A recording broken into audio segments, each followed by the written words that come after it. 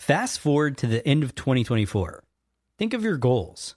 What can you do right now to give yourself the best chance of succeeding? If you want to learn a new language, you absolutely should get Babbel. Be a better you in 2024 with Babbel, the science-backed language learning app that actually works. Don't pay hundreds of dollars for private tutors or waste hours on apps that don't really help you speak the language. Babbel's quick 10-minute lessons are handcrafted by over 200 language experts to help you start speaking a new language in as little as 3 weeks. I absolutely love Babbel because their courses help me learn real-life conversational skills. It's so easy to learn how to order food, ask for directions, speak to the locals without having to consult language apps. Babbel has over 16 million subscriptions sold. Plus, all of Babbel's 14 award-winning language courses are backed by their 20-day money-back guarantee. Here's a special limited-time offer for our listeners. Right now, get up to 60% off your Babbel subscription, but only for our listeners at babbel.com/SPP. Get up to 60% off at babbel.com/SPP. That's spelled BABBEL.com/SPP. Rules and restrictions may apply. The podcast where we talk to smart people, but not necessarily done by smart people. That is an awesome question. This one goes down probably on one of my top 5. Hey, I like nutrition. I like to eat food. This is the coolest thing ever. We're going to do this forever. I wish I paid more attention in that class. You know, I'm going to be honest, I don't understand that. As a man, I don't get it. Welcome to smartpeoplepodcast.com. Hello and welcome to Smart People Podcast, conversations that satisfy your curious mind. Chris Stemp here. Thanks so much for tuning in. This week on the show, we have the GOAT, or one of the GOATs, especially of the last few decades. We're talking with Dan Pink. Now, you probably know who Dan is, but if you don't, that's okay. That's why you listen here, right? We're going to bring you the smart people. Dan is the author of 5. Yes, count them. 5 New York Times best-selling books, including his newest, which is what we're talking about, The Power of Regret, How Looking Backward Moves Us Forward. He's one of my favorite writers, and yes, this is the second time we've had him on the show. If you love Dan and you love this episode and you want more, go ahead and check out episode number 85. By the way, that was March 24th, 2013, almost exactly 9 years ago. My gosh, we've been doing this a long time. I'm going to let this interview do the talking. But one thing I will say, what you will learn in this episode is how to use regret to further define your values and to make better life decisions going forward. So many important insights from this episode. Can't wait to bring it to you. If you enjoy it, check this out. Send this episode to a friend. You can't tell me they're not going to enjoy this. You can't tell me they don't need to understand more about regret and their values and how to move forward and how to make decisions, all of that good stuff. Share the episode. Also, go to your phone, pull out your podcast app, and make sure you're subscribed to the show. If it's on Apple, you have to hit follow. If it's on Spotify, follow it, all those good things. Make sure you're getting every episode. Let's get into our episode this week. We are talking to Dan Pink about his brand new book, The Power of Regret, How Looking Backward Moves Us Forward. Enjoy.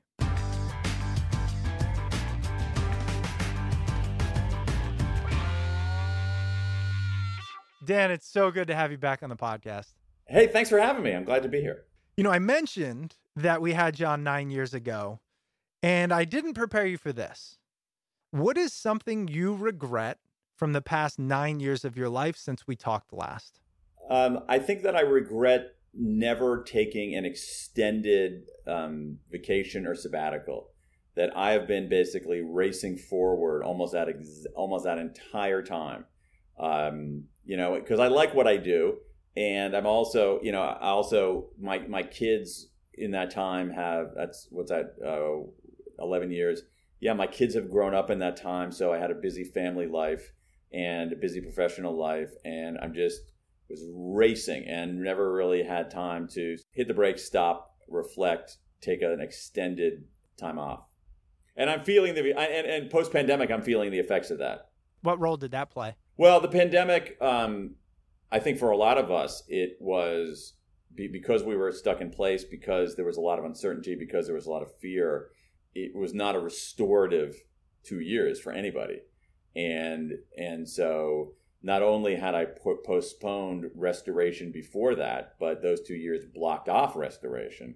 So now, 11 years after we first talked, Chris, I am a desiccated husk of a human being. You are a strapping young man. Don't fool everybody here. I appreciate your answer, and I'm actually glad it started here. I didn't mean to dive in like this, but I got 2 little boys, 6 and 3. I think about it every day, the balance between my aspirations and knowing I will regret not spending more time with them, even though I know it now. What advice would you give for somebody really professionally driven due to the belief in what they do, but also knowing that family is clearly the most important thing? I guess the advice that I would give is to pay more attention. That is, don't go through the motions. Actually, really pay attention to and notice, like, what are your kids saying, and what can they do today that they couldn't do yesterday, and what are the questions they are asking. It's very easy to get up in the morning and say, okay, let me power through today. And you're trying to get stuff done, and you're trying to cross things off your list, and you're trying to fulfill obligations. And I don't think that we take enough time to stop and notice, especially with kids. Most parents haven't perfected, understandably, because it's so hard, haven't perfected the art of noticing. And I think you have to be intentional about that. And just noticing things. I mean, I have to say, and noticing things is not taking pictures of everything. Noticing things is noticing things. One of my favorite parts of this podcast, talking to people like yourself, one of the most accomplished writers in the past few decades, easily. I mean, every book you write goes on to be number one, and it's a testament to a lot of the hard work and everything you do. But you said, you pushed really hard for 10 years. What would you say to people? Because you had already made it. You didn't have to keep pushing super hard. What would you say to those who are pushing constantly? I mean, I literally have never in my life thought to myself, I've made it. Literally, that thought has never crossed my mind. I want to do good work. That's what drives me. I want to do a better book than I did last time. That's really what powers it. And what happens externally is sometimes gratifying and sometimes frustrating. I often don't have any control over that. What I do have control over is, do I produce stuff that is excellent? Do I produce material that is useful to readers, that is engaging, that is entertaining, that's things that I can look back on years from now and be proud of? I just truly, I want to do good work. That's my goal. You know why that makes sense? Because saying you've made it, why not take time, is implying that you were trying to make it somewhere. I don't know what I'm trying to make. What am I trying to make? Right. Make where? Right. I'm just trying to contribute and produce good things. And there's no end to that. There's no there's no finish line to that. It's James Carse wrote a book 40 years ago, maybe, that's instructive on this, where it's called Finite and Infinite Games. And he says, a finite game, the goal is to win, and the infinite game is the goal is to keep playing. An area I've struggled with in preparing for this interview and thinking about it is regret implies to me that I know the outcome of the other choice. And I don't know how I can regret something if I can't know the outcome of the other choice.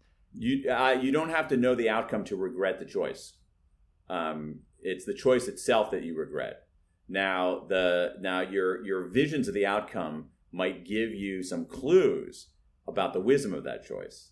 But regret is not about saying perfectly predicting a counterfactual set of circumstances. It is about scrutinizing a decision or an indecision and saying, you know what, given what I knew at that time, I blew it. It's possible for us to make decisions that were like stupid decisions at the time that ended up working out. That doesn't make them good decisions. And on this, I mean, I don't know, have you had Annie Duke on your show before? I haven't, but her thing about, you can't focus on the result, the way she Right. does it in cards. Yeah. Right, right. You have to think about the decision itself. And I found that a lot of people, when I talked to them about their regrets, were thinking that way, that they weren't conjuring visions of how everything would be perfect in their life if only they had taken that action or not taken that action. I think what they were thinking about is that maybe things would be better. But also the big thing, especially with regrets of inaction, regrets about what we didn't do, are simply knowing what would have happened, even if it wasn't necessarily perfect. That's helpful because as I was thinking about it, one of the things I wish I did when I was younger was, and I mean like 15 years old, was dedicated even more time to sports. Like Yeah. but I don't know if I regret that because I just couldn't have known. The outcome is too uncertain. I don't know if I would have ever put in more work. So really, I just wanted to be a professional, but I don't know if I can regret the fact that I didn't put in too much work. I don't know. Sure you can. Sure you Yeah? can regret that. And it doesn't really matter what the outcome is. The thing is that what sport did you play or what sports did Baseball. you play? Okay, and so how far did you go? I was going to play D2 in college, and then I opted to just play club in a D1. Okay, and so, but that's a perfectly sensible decision. I mean, Yeah, I just wish I think if I would have dedicated an extra 15, 20 hours a week in high school, I don't know. I really don't know. Like if I would have that's dedicated the my regret. high The school regret. years. The regret is that you didn't know, and it also sounds like the regret is that you might have had some of the innate talent, but you regret the lack of conscientiousness, the lack of dedication. And I think what's interesting about that is that ends up being instructive. All right, so again, this is the power of regret. Regret clarifies what we value, and it instructs us on what to do subsequently. And so the fact that this exists as a regret for you, to me, says, wait a second, you actually might value commitment more than you realize. That you value like going all in on something more than you realize. And so the way that it instructs is like the next time you have the opportunity to go all in on something, to really commit, maybe that's what you want to do. And listen, for those listening to this is why I want to have Dan on. This is why I recommend the book. That's an exercise I had not gone through until I became aware of your work here, which was to say, right now in my career journey, I'm trying to figure out how much to go all in and balance kids and all that, right? Yeah. But knowing if I don't put the effort required to get to the place I want, I know I will regret that. And that's kind of at the core of what you're saying, using it as a guide. I mean, I think right? that's what this baseball regret is. It's a regret not about, and it's interesting, Chris, because in all these regrets that I collected from around the world, there were a lot of regrets that were sports related, like this. That is, people who didn't put in the time. And it's not because they said, oh my God, if I had put in the time, I'd be playing quarterback for the Dolphins. They said, I didn't step up. I didn't commit. And there's something about that bugs people.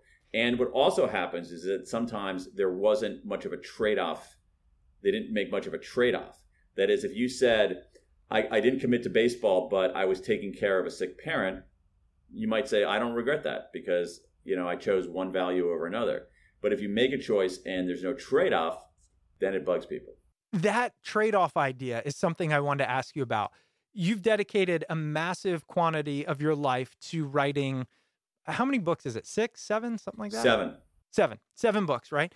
Do you ever get frustrated with the fact that there were other things I wanted to do, or just the potential for other tracks? Yeah, I don't know if I get frustrated, but I think about it sometimes. Yeah, you have one life to live and you can't do everything. The question then becomes, are there certain things that nag at me over the long haul? And those can be meaningful and as I said, clarifying and instructive. So if I say, I regret, maybe I say, oh man, I wonder what it would have been like if I had started a business, basically didn't do what I'm doing here, but actually, started a business and tried to build a team and grow a company and so forth. And that doesn't really bug me that much. I mean, I think about it intellectually, but it's not like, oh my God, everything, because I don't think I would have been especially good at that.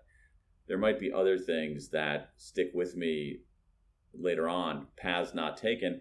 But here's the thing. It's like, if those stick around long enough, they're telling you something. And also, it's not as if we inherently run out of options every time. And I still have, I'm hoping, plenty of time left to try new stuff. And now a break for one of this week's sponsors. This week's episode is brought to you by Sandland Sleep. Trying to get good sleep shouldn't feel like training for the Olympics. Whether you're a busy parent or you're just trying to stick to your workout routine, good sleep is essential to help you get there. Enter Sandland. That's the problem that they're out to solve. Unlike other sleep aids, Sandland doesn't just knock you out. Instead, it actually works to improve your natural circadian rhythm. They have plant-powered ingredients that work with the body's natural functions to induce a state of relaxation for grogginess-free sleep. Other sleep aids can be too strong. They can knock you out. But most people don't know that doesn't train your body to sleep better the following night. It leaves it drowsy and dependent instead. That's why Sandland aims to train your body to relax and drift off to bed softly with its formula. They have 2 products that target the 2 areas people struggle with most. First, the Fall Asleep, which aims to get you to drift off to bed within 20 minutes. And then there's Stay Asleep, which is a time-release formulation. It helps you sleep so you don't need to worry about waking up in the middle of the night. Sandland has given our show a special discount for 15% off by using code SMARTPeople15. Sandland doesn't do sales, but if you subscribe, you'll automatically get a 20% discount. The best part is the good sleep guarantee.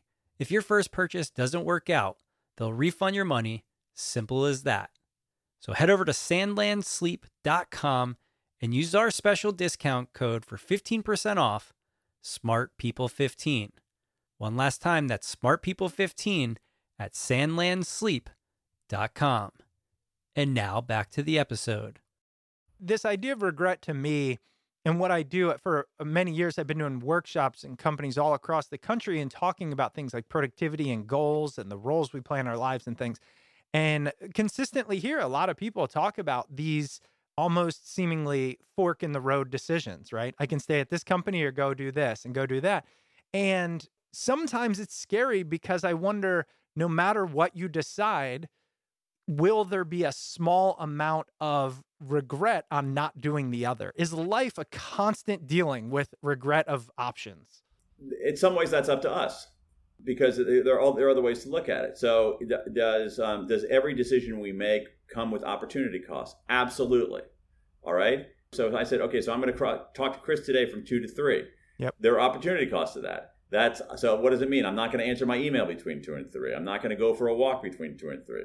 But so if we think about, oh my God, what are the opportunity costs of every decision that I make? We'll go crazy. But I do think that it's important to think about. I do think it's important to think about opportunity costs when we make decisions. I think it's essential to think about that. But also prospectively, something else happens. That is, by choosing to talk with you, who knows? I could have opened up a whole array of different new opportunities in the future. So the question is thinking about the key is to think about these things in an intelligent way, not in a debilitating way. Let's kind of zoom out a little bit, talk about regret in general. And the 2 baselines I wanted to set was, how do you define it? And where did this idea even come to you? Oh, okay. So regret is an emotion. It's a negative emotion that comes from thinking about a decision we made or a decision we didn't make or an action we took or an action we didn't take in the past that was a mistake, and that had you chosen differently, maybe the present would be a little bit different. The key aspect of regret is that it's an emotion, and it makes us feel bad. It's really, I just want to just embrace that. It's an unpleasant emotion. I don't like experiencing regret. Nobody likes experiencing regret, but that's what it is. Now, how did I come to write this? I think it's because I was dealing with some regrets of my own. And also, to your earlier question, I also was at a point in my life where, to my surprise, I had some mileage on me, where I, looked back and said, "Holy moly!" Like like what you were saying, it's like, wow, Dan, you've been doing this for 20 years, and I'm like, what? Are you? What? And so, but I also had, as we were just talking a moment ago, I think I have some mileage ahead of me, and so it was really that my time in life, and also. I also like to explore topics where there is a gap between what we believe and what really is the case. And I think that our understanding of regret is completely wrong. We think of it as something that makes us weak. I'm convinced it can make us strong. We think that we should never look backward. I think we should look backward. We think we should be always positive all the time. I think that's bullshit. And so once I sort of had sort of thinking about my own life and then looking at some of the research, I said, wait a second, we need to reclaim this emotion because we don't understand it well enough. I love that. I love the approach of let's figure out where we get things wrong. What do you think is the number one thing we get wrong about regret? That it is inherently dangerous and inherently negative, inherently destructive, and that's just flatly wrong. Regret can be incredibly not destructive but constructive. Regret doesn't have to make us weak. Regret can make us strong if we deal with it right, and this is the key. It doesn't happen automatically. We have to be able to deal with it right, but I think that's it. The other thing is that I think a lot of times when we as individuals experience regret, when we feel a sense of regret, we think that somehow we're unique. Oh my God, I have regret, but everybody else is so positive. I must be alone. And that's not true at all. Regret is universal. It's ubiquitous. It's one of the most common emotions that human beings have. I heard you say that the idea of no regrets isn't just bad, but it can genuinely mean you are a sociopath or you have a broken brain. Tell me about that. Well, I mean, if we think about who doesn't have regrets, all right, who doesn't have regrets? 5-year-olds don't have regrets. So your 3-year-old probably doesn't have regrets. Why? Is your 3-year-old boy or a girl? Boy.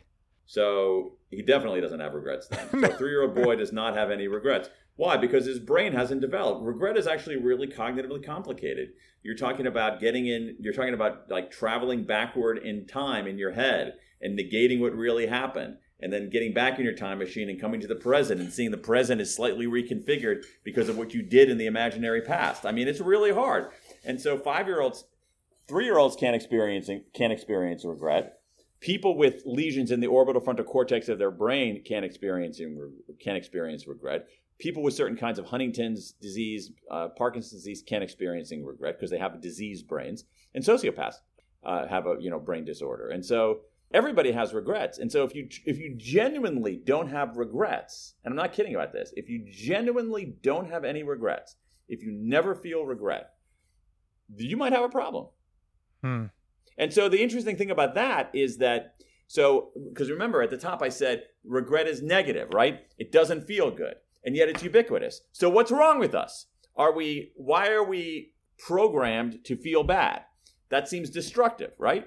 But it's not. The reason we are is that because regret is useful. It's a useful emotion. Again, as I've said many times now, if we treat it right. And the problem is that no one ever instructs us on how to treat it right.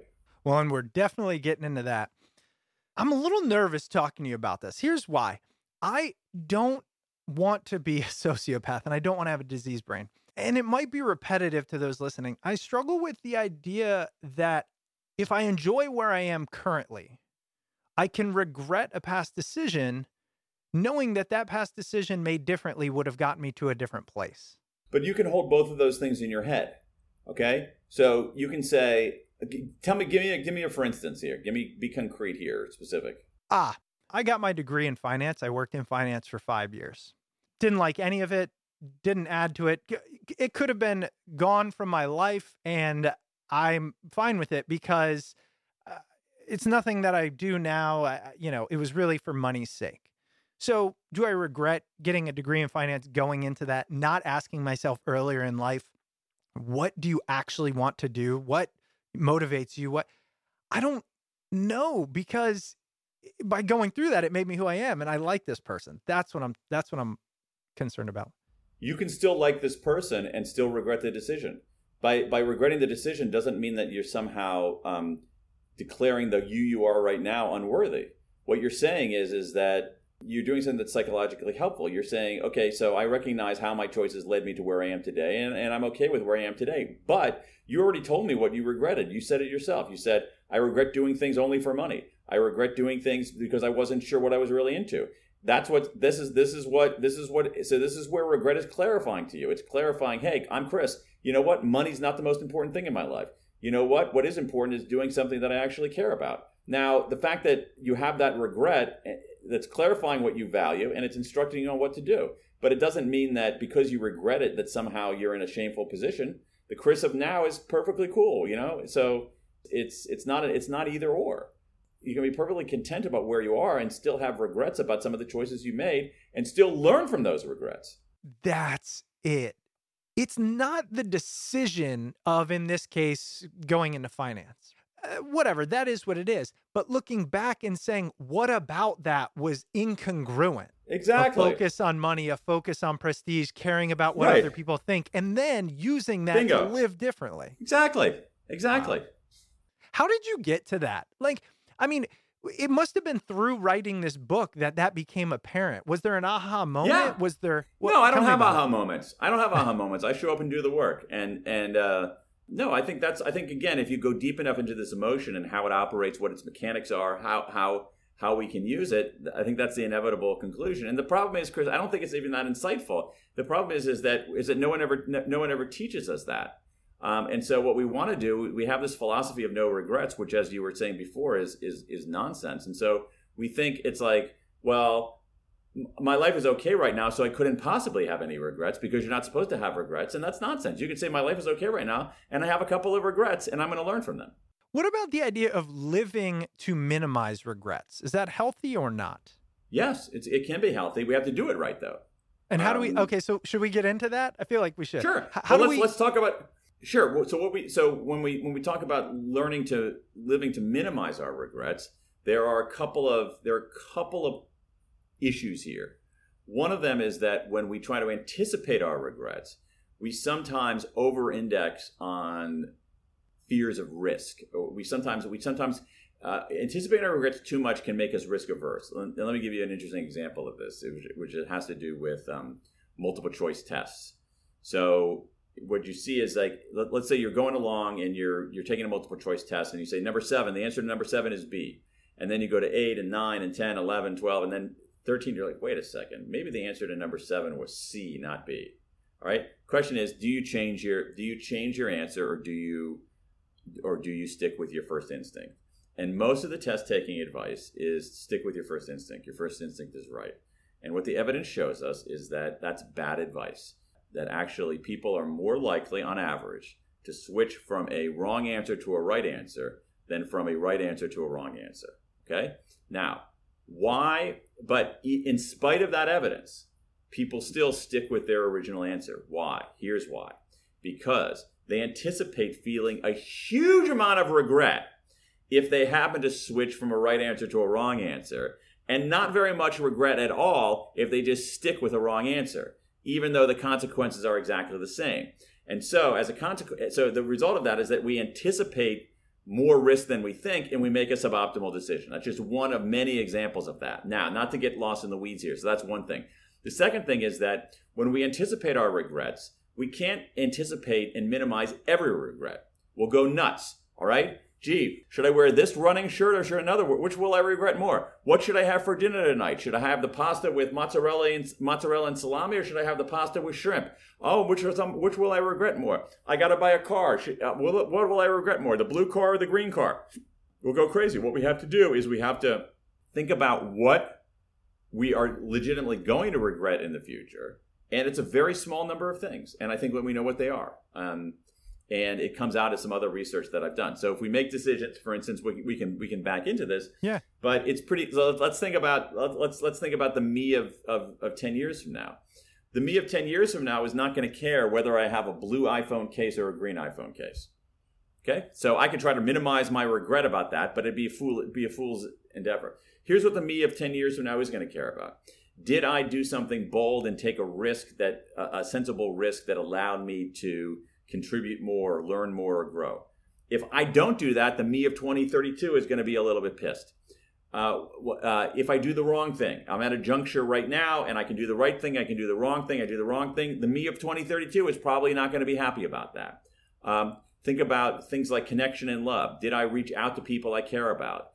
If I don't do that, the me of 2032 is going to have a few words with me. But so what we want to do is we want to maximize on what we know we regret enduringly, which I have some evidence of, and then essentially just chill out about everything else. And now a quick word from one of this week's sponsors. This week's episode is brought to you by LinkedIn Jobs. As a small business owner, you are juggling 100 balls in the air and don't have time to interview candidates who just aren't qualified for your role. LinkedIn Jobs makes it easier for you to find the people you want to interview faster and for free. Create a free job post in minutes on LinkedIn Jobs to reach your network and beyond to the world's largest professional network of over 770 million people. Then add your job in the purple #hiring frame to your LinkedIn profile to spread the word that you're hiring so your network can help you find the right people to hire. Simple tools like screening questions make it easier to focus on candidates with just the right skills and experience so you can quickly prioritize who you'd like to interview and hire. It's why small businesses rate LinkedIn Jobs #1 in delivering quality hires versus leading competitors. LinkedIn Jobs helps you find the candidates you want to talk to faster. Did you know every week, nearly 40 million job seekers visit LinkedIn? Post your job for free at linkedin.com/smart. That's linkedin.com/smart to post your job for free. Terms and conditions apply. And now back to the episode. I want to get into the evidence, but the more we talk, and I had heard you say this and thought of this, but it just keeps happening, which is regret the clearest way to determine your values? Clearest. I don't know. mean, so one of the clearest, absolutely. Yes. That's what I was going to say. I mean, essentially, when you're talking about iPhone case, cars, or relationships, say, right? If you think through which one will I regret more, essentially you're asking yourself, which do I value more? It's synonymous. And I think that's so important because a lot of work around growth and development is about values, but that's a really hard thing because it's a little ambiguous. But regret, to how much it feels, I think can help you clarify. Great. I agree with you. That's a great point. That's so cool. You know, I heard one time somebody say one of the best ways to have a happy marriage is early on, if it's something you want to keep, really make the commitment to yourself that you will never do anything to put that in harm's way, because then in the moment, you've already trained your brain and your body. Yeah. And this really is a subject that makes sense to me. I've done this my whole life, and I just can't imagine doing anything to put the thing I value most at risk. And so it's a way to live without that regret. And then that becomes a guide. Great point. I mean, I think that's good. And so I think that that regret is a clarifier. And the reason it's a clarifier is that if you say to people, I think you make a very insightful point. So some of it has to do with the emotional side of it. So since regret is an emotion, but it also has to do with direction and indirection. If you say to me, what do you value most? All right. I think that's a little abstract. And it also, I think, puts people in a performative mode. So they want to give a really, really good answer.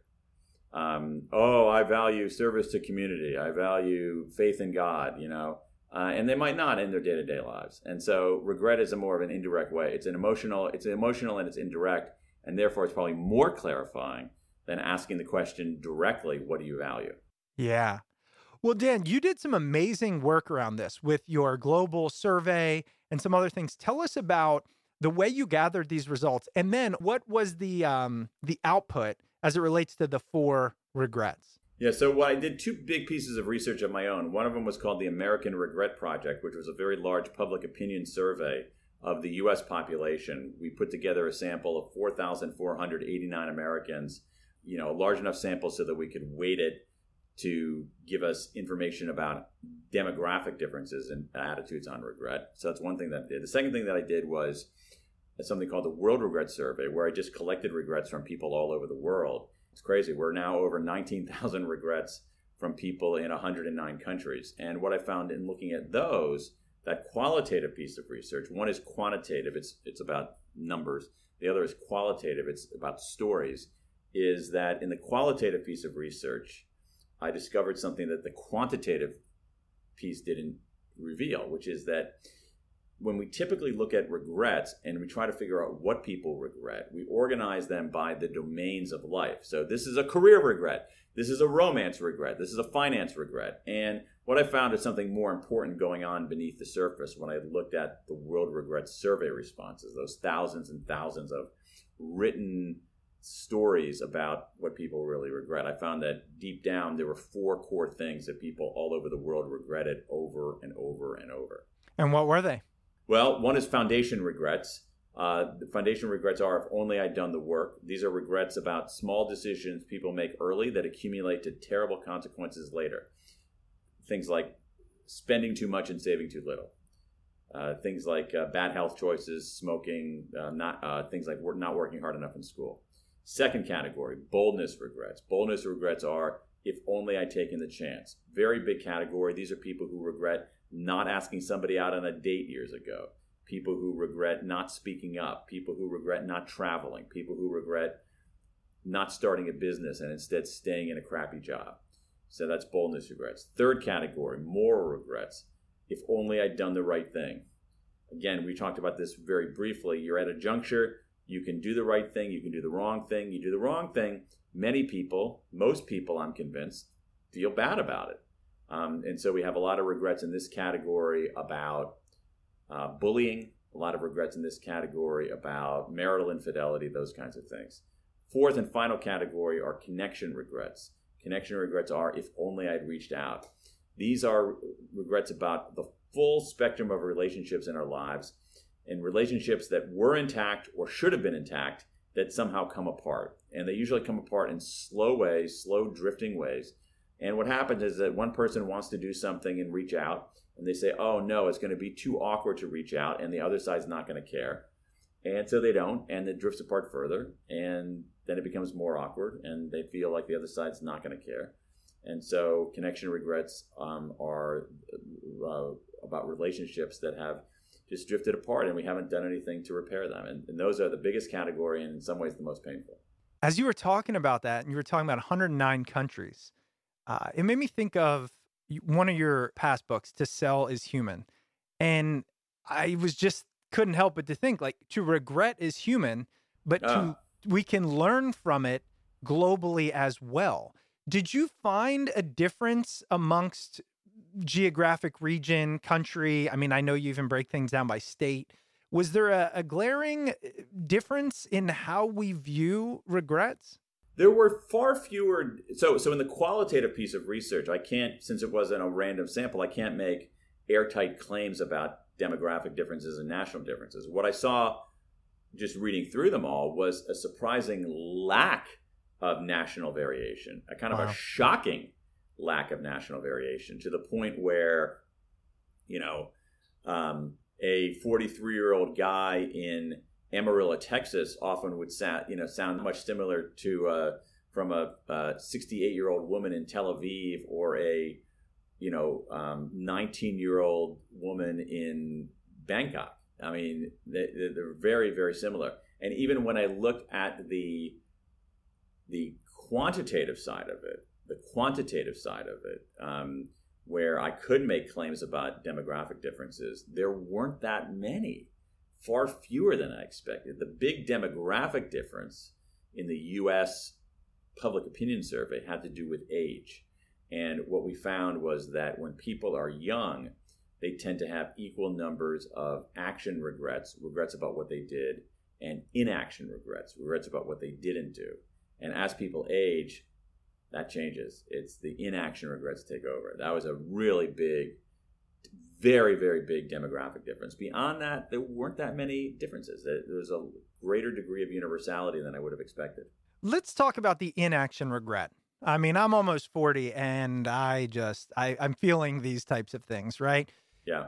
Given, look, we understand that. I think cognitively we get it. Okay, do the things you want to do. But it's much harder than that. You've spent years thinking through this. What would you tell somebody on how to utilize this global information to take action on risky things? How do we think through I think that I don't want to say that people should take every risk that presents itself. Right. But I think what they should, I don't believe that. I think it's a matter of sensible risk. So if you say to me, so is it a risk for me to, okay, I'll give you an example. So as you can see, I'm in running clothes right now as you and I are talking. It's actually a pretty nice day here in Washington D.C. So maybe I'll go out for a run. To me, it's a risk to run with my headphones on when I'm in these busy streets because I might not hear a car coming, okay? So I could say, bias for act, no, that's not a risk that I'm going to take. But I think that for other kinds of risks, risks where we're saying, should I start a side hustle? Should I ask that person out on a date? Should I take that trip? I think what we want to have is a slight bias for action, because or a way to actually really scrutinize, how risky is this really? How risky is this? And I think a lot of times we over-index on the risk of those kinds of things that require not so much putting us in physical danger, but things that require putting us in some kind of emotional danger of being rejected by someone we like or by, not being a success professionally. I think that we overstate those risks, and that when you hear these thousands of people, let me put it more concretely. I got lots of people in this database who started businesses and they failed, and some of them regret it, but many of them don't, because they did something, they tried it, and so I think that's really the case. So I think when it comes to things like awkwardness, when it comes to things like what would other people think, when it comes to things like emotional risk, you actually want to push a little bit harder. When it comes to things like physical risk, I don't know about that. But when it comes to those kinds of, I think we're over-indexed on fears of awkwardness. We're over-indexed on thinking other people are somehow scrutinizing us. We're over-indexed on how much professional risk there is sometimes in taking action. And now a break for one of this week's sponsors. This week's episode is brought to you by Fast Company Press. Fast Company Press is a book publishing company looking for authors who think differently.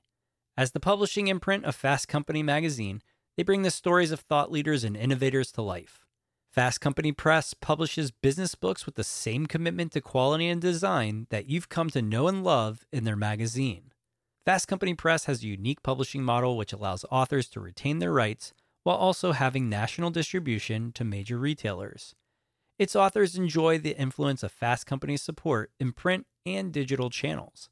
Fast Company Press has a roster of innovators, rule breakers, and bestsellers. Do you have a book idea ready for consideration? Visit fastcompanypress.com/podcast for a no-charge manuscript evaluation or publishing consultation. That's fastcompanypress.com/podcast. And now back to the episode.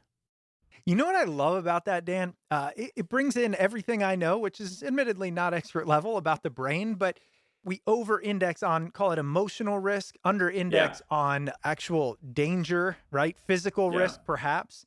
I know there's a lot of research about humans being bad at risk assessment because we operate off of this old model of tribalism. If you get ostracized from the tribe, you die, when that's no longer the case, right? Great point. And that's a really good point.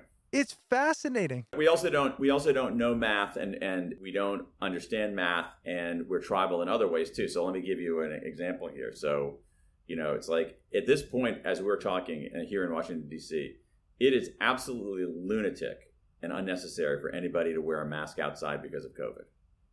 And yet there are people wearing masks outside, and these people will willingly go drive on the Washington Beltway, which is a risk. Yeah. Yes. A greater I'm so risk. with you. Yeah. It's also reminding me of that taking a risk thing. As you ask people questions, around the time when you and I last interviewed, I actually said, I'm going to try and go become a golf club professional. And I went and I worked at a golf club for a year, making $9 an hour.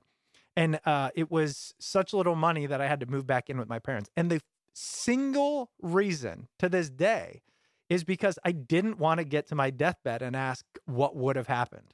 There you go. I think that's kind of what your research is analyze it and then make decisions, but have that as an idea behind it. But you're a good example of that. Like you decided to take a year to become a golf pro, and to my knowledge, you're not playing in the PGA Tour. It did not work. Yep. And that's cool. Yeah, exactly. Yeah. That's now you don't have the what if. You don't have that inaction regret. You don't have that nag, that cloying scraping of what would have happened, what would have happened, what would have happened. I'm still impressed with the global nature of this. I'm curious if you spend any time thinking about what does it mean for humanity to feel very similar regrets? Does it make it even more true that we can live by these things and probably at least increase our chances of living a life that we're proud of? I think what these 4 regrets tell us is, going back to our earlier conversation, is they tell us what we value the most. So when this chorus of people tell me these are the things that we regret, they're also saying these are the things that we value. And so these 4 regrets, as you know from the book, operate as a photographic negative of the good life, a reverse image of the good life. So what do people want out of life? They want some degree of stability. I think that's generally the case for people. They want boldness regrets. They want to be able to learn and grow and lead a psychologically rich life. They don't want to waste their time on the planet. Third, they want to do the right thing. I think most people actually want to do the right thing. Those are the moral regrets. And they want love. They want, not only romantic love, but they want the full spectrum of love. And so I think that's why that when you go deeper into what people truly regret and you go beneath the domains of their life, what you realize is that around the world, there is a great deal of universality about what makes a life worth living. Did you feel that writing this book changed you in any meaningful way? And if so, what was it? Yeah, I think it did. I think everything that we do as human beings changes us in some way, particularly when you do a deep dive into something so emotional. I think for me, on a small level, there are a couple things. Number one, I think it made me realize that I'm not that special.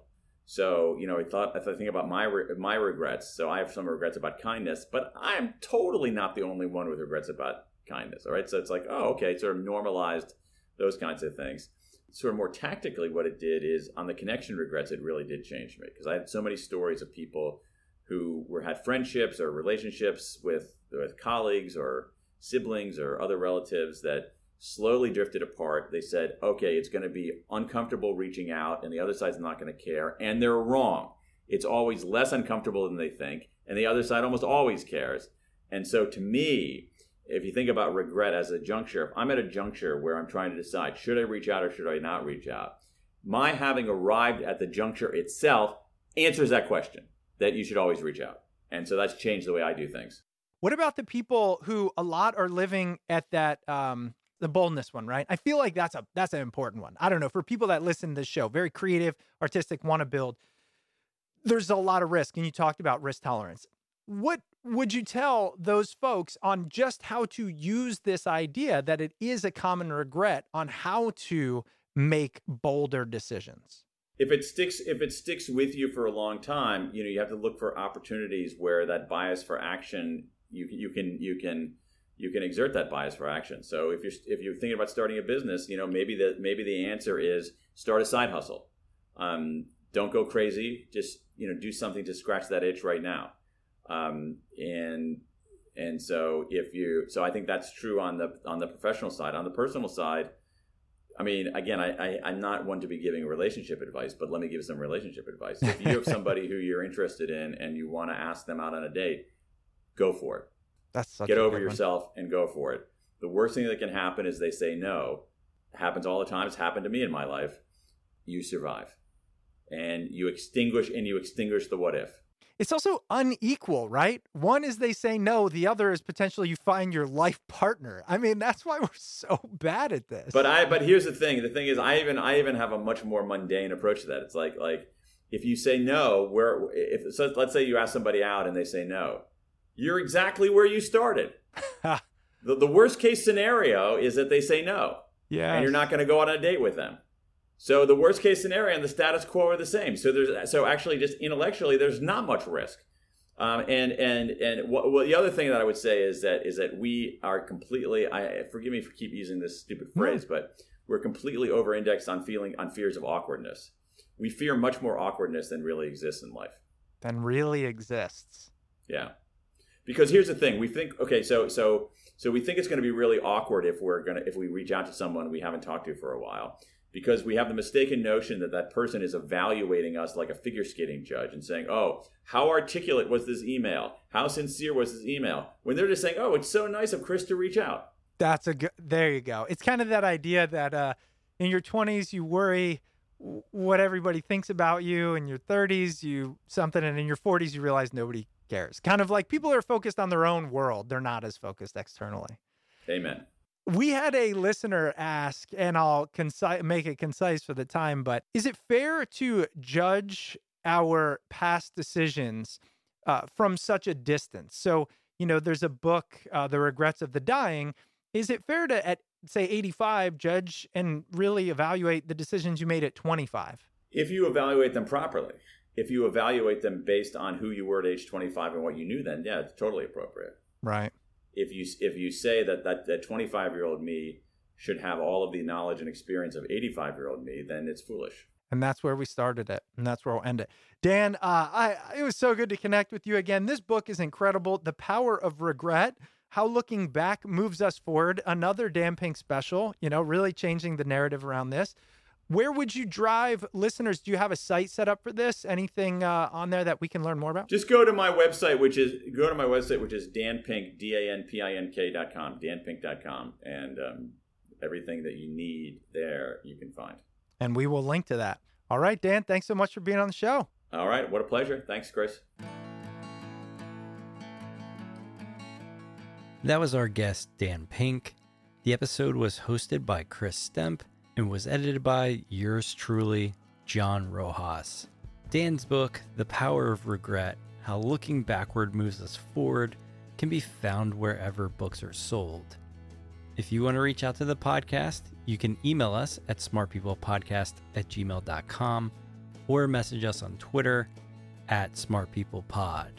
And to stay up to date with all things Smart People Podcast, head over to the website smartpeoplepodcast.com and sign up for the newsletter. All right, that's it for us this week. Make sure you stay tuned because we've got a lot of great interviews coming up, and we'll see you all next episode.